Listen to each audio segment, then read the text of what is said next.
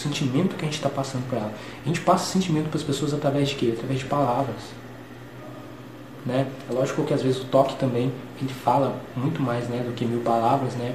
Um gesto de carinho, um gesto de atenção, de pegar na mão, de dar um abraço, de dar um beijo. Tudo isso são gestos, mas no caso das palavras, essa também é uma forma de se conectar com a outra pessoa, de ter empatia. Então vamos estimular a outra pessoa a falar dela mesma. Você fez isso mesmo? Vamos estimular com perguntas. Você fez isso mesmo? Como é que você conseguiu? Como é que você é capaz? Nossa, parabéns! Me conta aí os detalhes do que você fez. Me conta aí essa história. Isso demonstra interesse. Isso demonstra que a outra pessoa é importante para você.